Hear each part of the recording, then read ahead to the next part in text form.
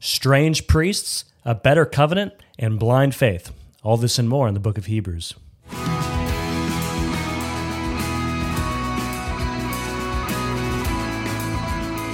Welcome to Daily Gospel, equipping you to know God through His Son, His Word, and His Son, Jesus Christ. That's what we say. Both, and any order. Yeah, that's great. Both of them are great. Yeah, both are good. Anyway, we're pastors here in Santa Cruz, California at Gospel Community Church. Welcome, like, subscribe, comment. It's going to be a great day as we look at God's Word, and we are in the second half of Hebrews today. Ooh, Hebrews. I hope you're enjoying as you're reading through this book. It's a good one. There definitely are confusing things, and hopefully we can clarify that a little bit. Yeah. Focused last week on the whole idea of falling away from the faith, right? Big disputed idea in Hebrews. And today we'll look at Melchizedek, who is he a magical guy? He's a mysterious guy? He's a little magical. Yeah, it seems like it, right? Some of the language. Is he Jesus? That's even a popular thing, right? Maybe he's Jesus before Jesus. Jesus came down and hung out for a little bit, ate some bread and wine. Yep. Anyway, we'll look at that. Spoiler: no, he's not. He's not Jesus, but but he is. He is a picture of Jesus.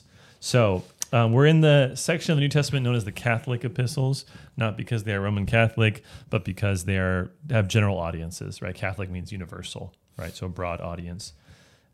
So they're not probably written to a specific church. And here in Hebrews, we looked at the authorship last week. Who's the author? There's debate about that. I kind of said Barnabas or Apollos, probably the best options of people that we know, but we just don't know. We don't know. So we're in the outline. We're in the section. We're in the section of Jesus, our high priest. So 5 through 7 is Jesus, our high priest, and then in chapters 8 through 10, we're going to see the superiority of the new covenant. So let's just jump right in. We got a lot to cover today, so let's just jump in. Chapter 7. So there's this comparison in chapter 7 between Christ and Melchizedek. Now, priestly kind of guys. Thinking, wait, Melchizedek, who is that? Where did that come from? Well, he isn't mentioned much in Scripture. He's mentioned Genesis 14, Psalm 110, and then here in Hebrews. And he's mentioned quite a few times in Hebrews. He's mentioned back in chapter 5. He was mentioned in chapter 6, verse 20. This kind of sets out for this conversation. He says, Jesus has gone as a forerunner on our behalf, having become a high priest forever after the order of Melchizedek. So he's in the order of Melchizedek. What does that mean? We're going to examine that today. Okay. So if you remember Genesis a long time ago, maybe for you, but Abraham is coming back from conquering these armies with his little army. And he is bringing back the spoils of war to Sodom and Gomorrah, including, most importantly, his nephew Lot and his family. And as he's heading back to Sodom and Gomorrah, he passes by the town of Salem, which is related to Jerusalem, and he meets this mysterious figure called Melchizedek, who brings out bread and wine, and then Abraham gives a tenth of all of his spoils of war. Not his possessions, other people's possessions, but by right, he owns them because he has won the war. And he tithes to him. So in this passage, the writer's going to make a big deal of this. And of course, in Psalm 110, there's this statement about the son of David, that he's going to be a priest forever after the order of Melchizedek. So that's Psalm 110. So a lot of things going on here. So who is this figure? What is it all about? So chapter 7, verse 1, we'll read a little bit here. So for this Melchizedek, king of Salem, priest of the Most High God, met Abraham returning from the slaughter of the kings and blessed him. So he's a king and he's a priest. Yeah, unique. Very interesting. Yeah. Both of those things together. This wasn't a thing in Israel. You weren't allowed to have king and priest. It was impossible because there were two different tribes, Levitical priesthood and Judaic kings. So, and to him, verse 2, Abraham apportioned a tenth part of everything. He is first, by translation of his name, King of Righteousness, and then he is also King of Salem, that is, King of Peace. He is without father or mother or genealogy, having neither beginning of days nor end of life, but resembling the Son of God, he continues a priest forever. So as we're reading this, we have to just kind of say, okay, we're reading him as he's speaking about the imagery that's given by Melchizedek. I don't think he's saying at all that Melchizedek is an eternal being, that he never died, that he was uncreated or never was born. I think he's pointing out that in the book of Genesis, everyone has a genealogy, except for Melchizedek. He's one of the few important figures that doesn't have some sort of genealogy tracing his line. And so this, to the writer of Hebrews, reminds him of Christ and his priesthood. He combines king and priest. He's greater than Abraham. All these things, right? Because he blesses him. So all of these things point to the establishment of a priesthood that transcends or is before and is greater than the old covenant Levitical priesthood. So that's the argument he's going to be building. So verse 4, it says, "See how great this man was to whom Abraham the patriarch gave a tenth of his spoils." Yeah. So Abraham tithed to him. So this shows that he is the superior one of the two of them. And he actually makes the argument that in verses 9 and 10 that Levi was tithing to Melchizedek because he was still in the loins of Abraham. So look at verse 9. One might even say that Levi himself, who received tithes, paid tithes through Abraham, for he was still in the loins of his ancestor when Melchizedek met him. So he's saying because he's not born yet, he is in a sense paying tithes. So he's admitting the superiority of the Melchizedekian priesthood. And then verse 7, just the blessing aspect shows who's superior. Verse 7 says, "It is beyond dispute that the inferior is blessed by the superior." Right. So when someone is blessed, like we saw recently in Genesis where Jacob blesses Pharaoh, it's an indication that the covenant people are greater than the greatest leader on earth at the time, Pharaoh. Here we're seeing something different, right? The covenant people, Abraham, are being blessed by this priest king. So all of this is not to make Melchizedek into some sort of supernatural being, but to point out to us as readers that there's a need for a priesthood that is greater than Levitical priesthood. You're right, exactly. That's what it's all about, and can bring together, as we saw in Ezekiel as well, the priesthood and the kingship, right? The crown and the turban together, uniting those roles in perfect harmony. There has to be one who can do that. Right.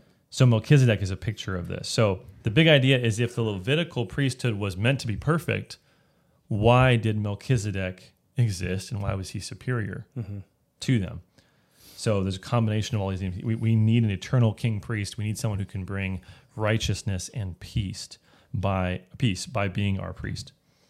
So there's more dense reasoning here that we can't spend much time on. But look at the conclusion in chapter 7, verse 23. This longer section is worth reading. So verse 23, "The former priests were many in number because they were prevented by death from continuing in office. But he, Christ, holds his priesthood permanently because he continues forever.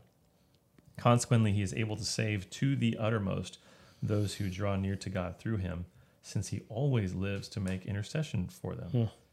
So Christ is superior to the Levitical priesthood because they would die, they were weak, they were frail, and there would be a gap in that intercession.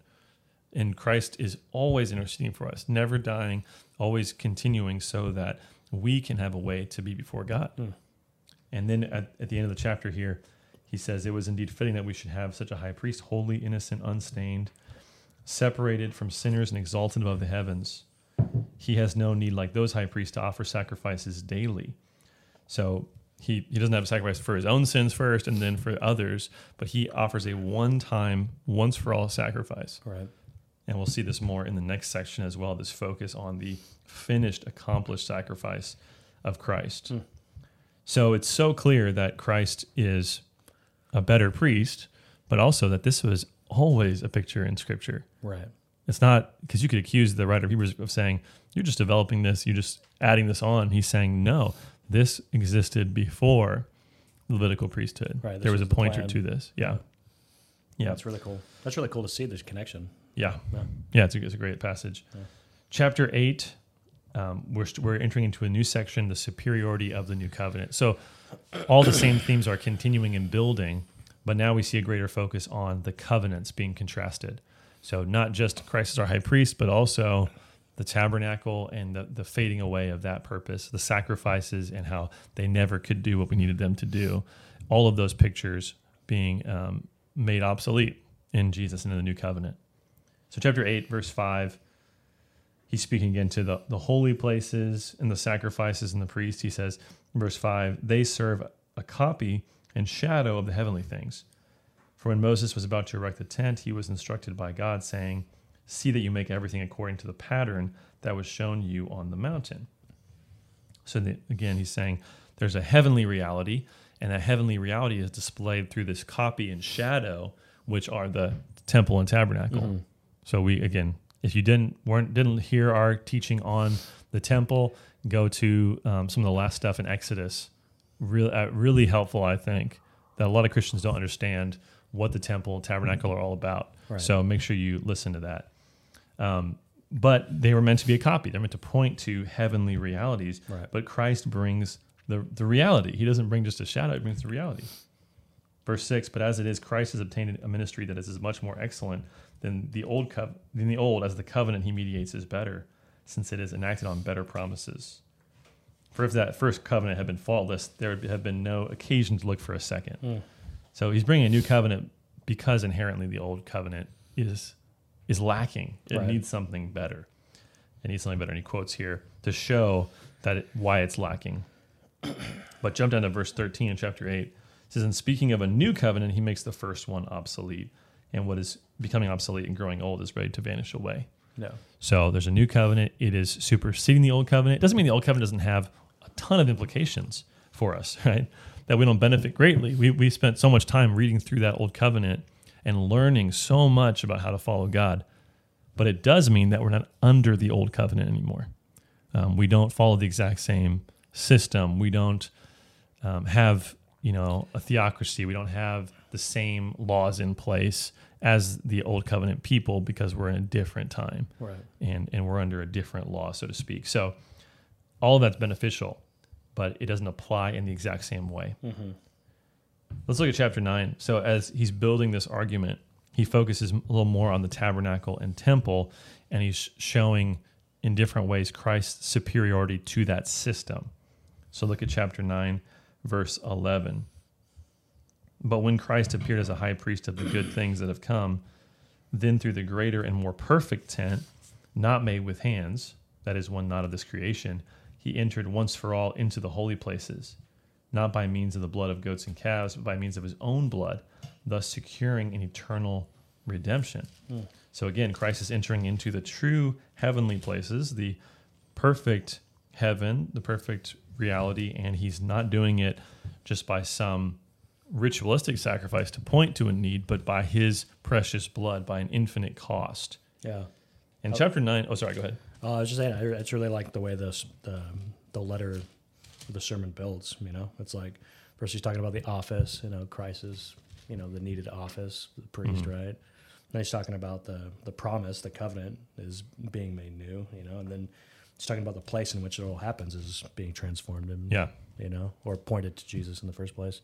Yeah, so temple and temple system, Yeah, just cohesive, Yeah, so it's very, very good arguing. Yeah. You can see why this guy was probably educated, very smart, very sharp guy. And he focuses a lot in chapter 9 on that need for blood, that every covenant is inaugurated by blood. There's a need for blood to be shed. And verse 22 of chapter 9, indeed, under the law, almost everything is purified with blood. And without the shedding of blood, there is no forgiveness of sins. So that picture remains. It's been clear throughout. And now he's going to connect that to Christ, right? Yeah. That Christ has to make this new covenant by the shedding of his blood. Yeah. So verse 24, again, we see that shadow versus reality idea. For Christ has entered not into holy places made with hands, which are copies of the true things, but into heaven itself, now to appear in the presence of God on our behalf. So he's going to the real place to make a real eternal difference in terms of our status before God. Verse 25, nor was it to offer himself repeatedly as the high priest enters the holy places every year with blood not his own, for then he would have had to suffer repeatedly since the foundation of the world. But as it is, he appeared once for all at the end of the ages to put away sin by a sacrifice of himself. This is helpful too, because people will wonder, how does someone in the old covenant get saved? And here he's saying there's always been a need for a sacrifice, right? So if that's how it was going to be the same as the old system of a repeated sacrifice. He'd have to be suffering constantly to constantly be covering sins. But as it is, he suffers once for all, past and future. Right. Everyone is saved by that work of Christ on the cross, either by believing in the shadows of things to come or by looking back on that reality and trusting in his finished sacrifice. Right. That's what we get to do. Yep. Let's go to chapter 10. So chapter 10 builds on this. The old covenant is ineffective to truly save anyone. That was never the intention. Right. Chapter 10, verse 1, for since the law has put it but a shadow of the good things to come instead of the true form of these realities, it can never, by the same sacrifices that are continually offered every year, make perfect those who draw near. Mm-hmm. There's an ineffectiveness in the system. It can't save. In fact, it was never designed to save. Verse 3, it says, but in these sacrifices, there is a reminder of sins every year. The point of the sacrifices was not to actually save you or cleanse you. It was to remind you of your sin. And we'd say by extension, to point you toward the need for a perfect sacrifice in Christ. Well, there's a little ant here. You're going to die. 10:4 says, for it is impossible for the blood of bulls and goats to take away sins. Right. Again, super helpful to understand the Old Testament. It was never meant to take away sins. Mm-hmm. Meant to teach us about sin, meant to point us to Christ. Yeah. And why? How could it? I mean, just logically, a lesser being, someone that doesn't have a soul, right, or an animal doesn't have a soul, is worth less. It's not in the image of God. It can't pay for our sins. Right. It was just meant to remind us of our need for death to cover us. Right. So really good stuff here. And again, read through this a lot and think on it. But verse 14 kind of gets us to the conclusion of this. For by a single offering, he has perfected for all time those who are being sanctified. Yeah. So he perfects us, and yet in our life we are progressively being made perfect in our actions, in the reality of our day-to-day life. Let's look at verse 19 of chapter 10. Such a good verse here. The language here, he says, right, therefore, chapter 10, verse 19, therefore, brothers, since we have confidence to enter the holy places by the blood of Jesus, by the new and living way that he opened for us through the curtain, that is through his flesh. And since we have a great high priest over the house of God, let us draw near with a true heart. And here you have a bunch of these let us statements, right? Let us draw near. Verse 23, let us hold fast the confession of our hope. 24, let us consider how to stir up one another to love and good works. There's more let us in this passage than a vegan diet. Right. You know? Wow, sorry. Dad joke. Old church jokes. But the let us, so like this is the implications of this. We have to live in a different way if this is true. So this is not just dead theology. This gives us confidence. This gives us assurance. This gives us a new kind of life and a new way of doing community, right? We don't neglect, verse 25, to meet together, as is the habit of some, but we encourage one another, and all the more as you see the day drawing near. So we have to be focused on how to live for God and honor him in everything because of what he's done in this new covenant. So great stuff. Another warning passage here in chapter 10. We won't get into that. There's interesting stuff there, but similar kind of ideas from chapter 6 would be my argument. Let's look at chapter 11. Chapter 11 is a big chapter. This is the famous, when I was a kid, I heard it called the Hall of Faith. The Hall of Faith. Kind of cheesy too, but this is the famous faith chapter, right? So this shows us what faith's all about. Now, I would argue this is not speaking of faith so much in the Pauline sense of justification by faith. I think this is speaking more in terms of faith, in terms of how we live. Yeah. But, maybe both are in view here, but it starts off with a great definition of faith. Chapter 11, verse 1. Now, faith is the assurance of things hoped for, the conviction of things not seen. For by it the people of old received their commendation. By faith we understand the universe was created by the word of God, so that what is seen was not made out of things that are visible. So faith gives us assurance and conviction of those things that we don't have yet, we don't take hold of. So we can know that what God says is true, and we can trust that we have a hope that endures, right? So it's understanding what God says, and it's holding on to that even when we can't see that reality yet. So he goes through just all these great stories. A lot of it is from Genesis, right? Some of it's from Exodus and beyond, but so much of it is he goes through Abel and Enoch, and then he has this great statement in chapter 11, verse 6. And without faith, it is impossible to please him. For whoever would draw near to God must believe that he exists and that he rewards those who seek him. So you have to have faith to know God. You have to believe in what he says And so you have to believe that he not only exists, but also he wants you to draw near to him. Right. That there's blessing when you come near to God. Mm-hmm. So such a powerful and good statement, another good memory verse. He goes into Abraham's story quite a bit, which again I love. We just finished Genesis recently, Genesis 11:10. It says, "For he was looking forward to the city that has foundations, whose designer and builder is God." So, in speaking of God calling him out of his homeland, away from his family, it's saying Abraham believed that there was something waiting for him that was greater. Right. And that's why he was able to obey God's command. Mm-hmm. He believed and he endured because of that. He was looking forward to that city. And then we see more of that in chapter 11, verse 13. "These all died in faith, not having received the things promised, but having seen them and greeted them from afar, and having acknowledged that they were strangers and exiles on the earth. For people who speak thus make it clear that they are seeking a homeland." I love this. So they're looking and they're believing that God has something greater. They understand that they don't belong here, and they're trusting that God has a greater land for them ahead. Which is cool because in Genesis we don't really get explicit statements about eternity. We don't always know what's going on in the mind, the heart of these folks. Right. And here you see that they understood that there had to be something better than what they had currently. And so they treated this world as if they were not at home here, and they looked forward to what was ahead. Yeah, that's great. I love that. And what greater picture than Abraham, who was a husband to a barren woman, had no hope of salvation. I mean, of being part of that seed promise from Genesis. Yet God chose him and worked through him in a powerful way.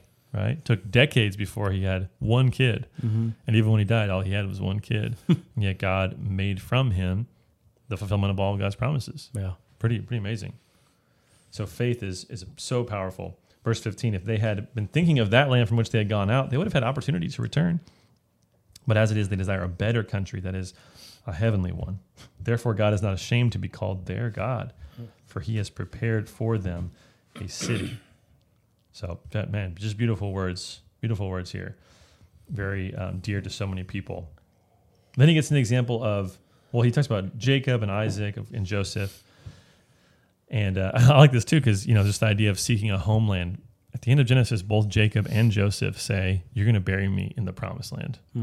Jacob says, "Go there and bury me now." But Joseph says, "Keep my body for 400 years and wait. And when you guys go back, bury me." And so both of them had this rock solid confidence. They died with a confidence that God was going to bring them out of a place that would be suffering and into a place that would be blessing. Right. And he did. I love that. But Moses is such a great example as well, right? Moses, who was taken from being a slave to being put in the house of Pharaoh, being this place of prominence and luxury. And in verse 24, it says, "By faith, Moses, when he was grown up, refused to be called the son of Pharaoh's daughter, choosing rather to be mistreated with the people of God than to enjoy the fleeting pleasures of sin." He considered the reproach of Christ greater wealth than all the treasures of Egypt, for he was looking to the reward. I love that. So he thought suffering with Christ was better than being at home in Pharaoh's household. Yeah, well, even the language there was kind of crazy. Yeah, Christ being mentioned there. Yeah, like suffering with Christ. So Christ, his work, applies backward, right? And that Christ is in view here, and that Christ is the God who brought the people out of Egypt, as Jude will say, and all these things, right? So yeah, Christ doesn't just arrive on the scene when he comes in the flesh. He's been working the whole time. So yeah. What a beautiful like historical examples of faith, right? So good. So yeah, just some fantastic words here. Very encouraging and good for us as we might struggle, have ups and downs in the Christian life, that there's a better home waiting for us. And so we get to follow these examples of people. All of these people were imperfect, right? Flawed, sometimes in really big ways.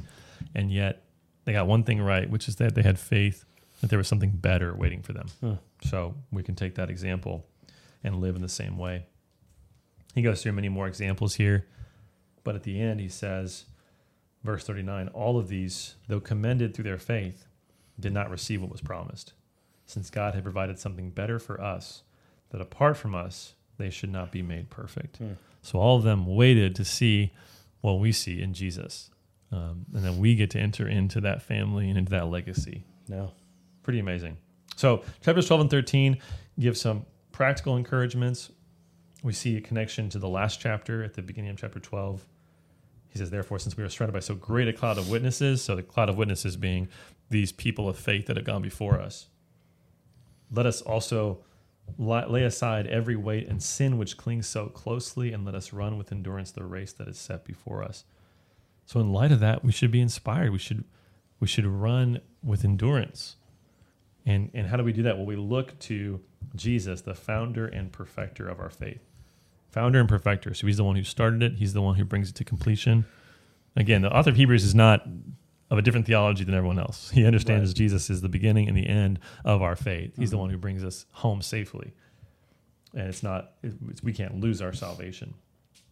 Who, for the joy set before him, endured the cross, despising the shame, and is seated at the right hand of the throne of God.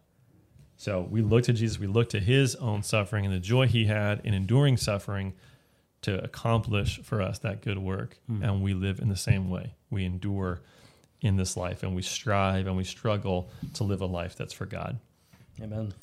Chapter 12 has a section here about God's discipline, right? I love this section, but your basic idea, you're a son, right? Sons get disciplined. Yeah. And if you don't get disciplined, then your father doesn't love you, which is great advice for our world around us that doesn't like your discipline, of course. But so when God puts you through difficult times, don't think at all on that God doesn't love you. Think the opposite. God's putting me through hard times to test me, to mature me, so that I can know him better. Yeah. Right? Verse 10, chapter 12, verse 10, for they disciplined us, meaning earthly fathers, they disciplined us for a short time, as it seemed best to them, but he, God, disciplines us for our good, that we may share his holiness.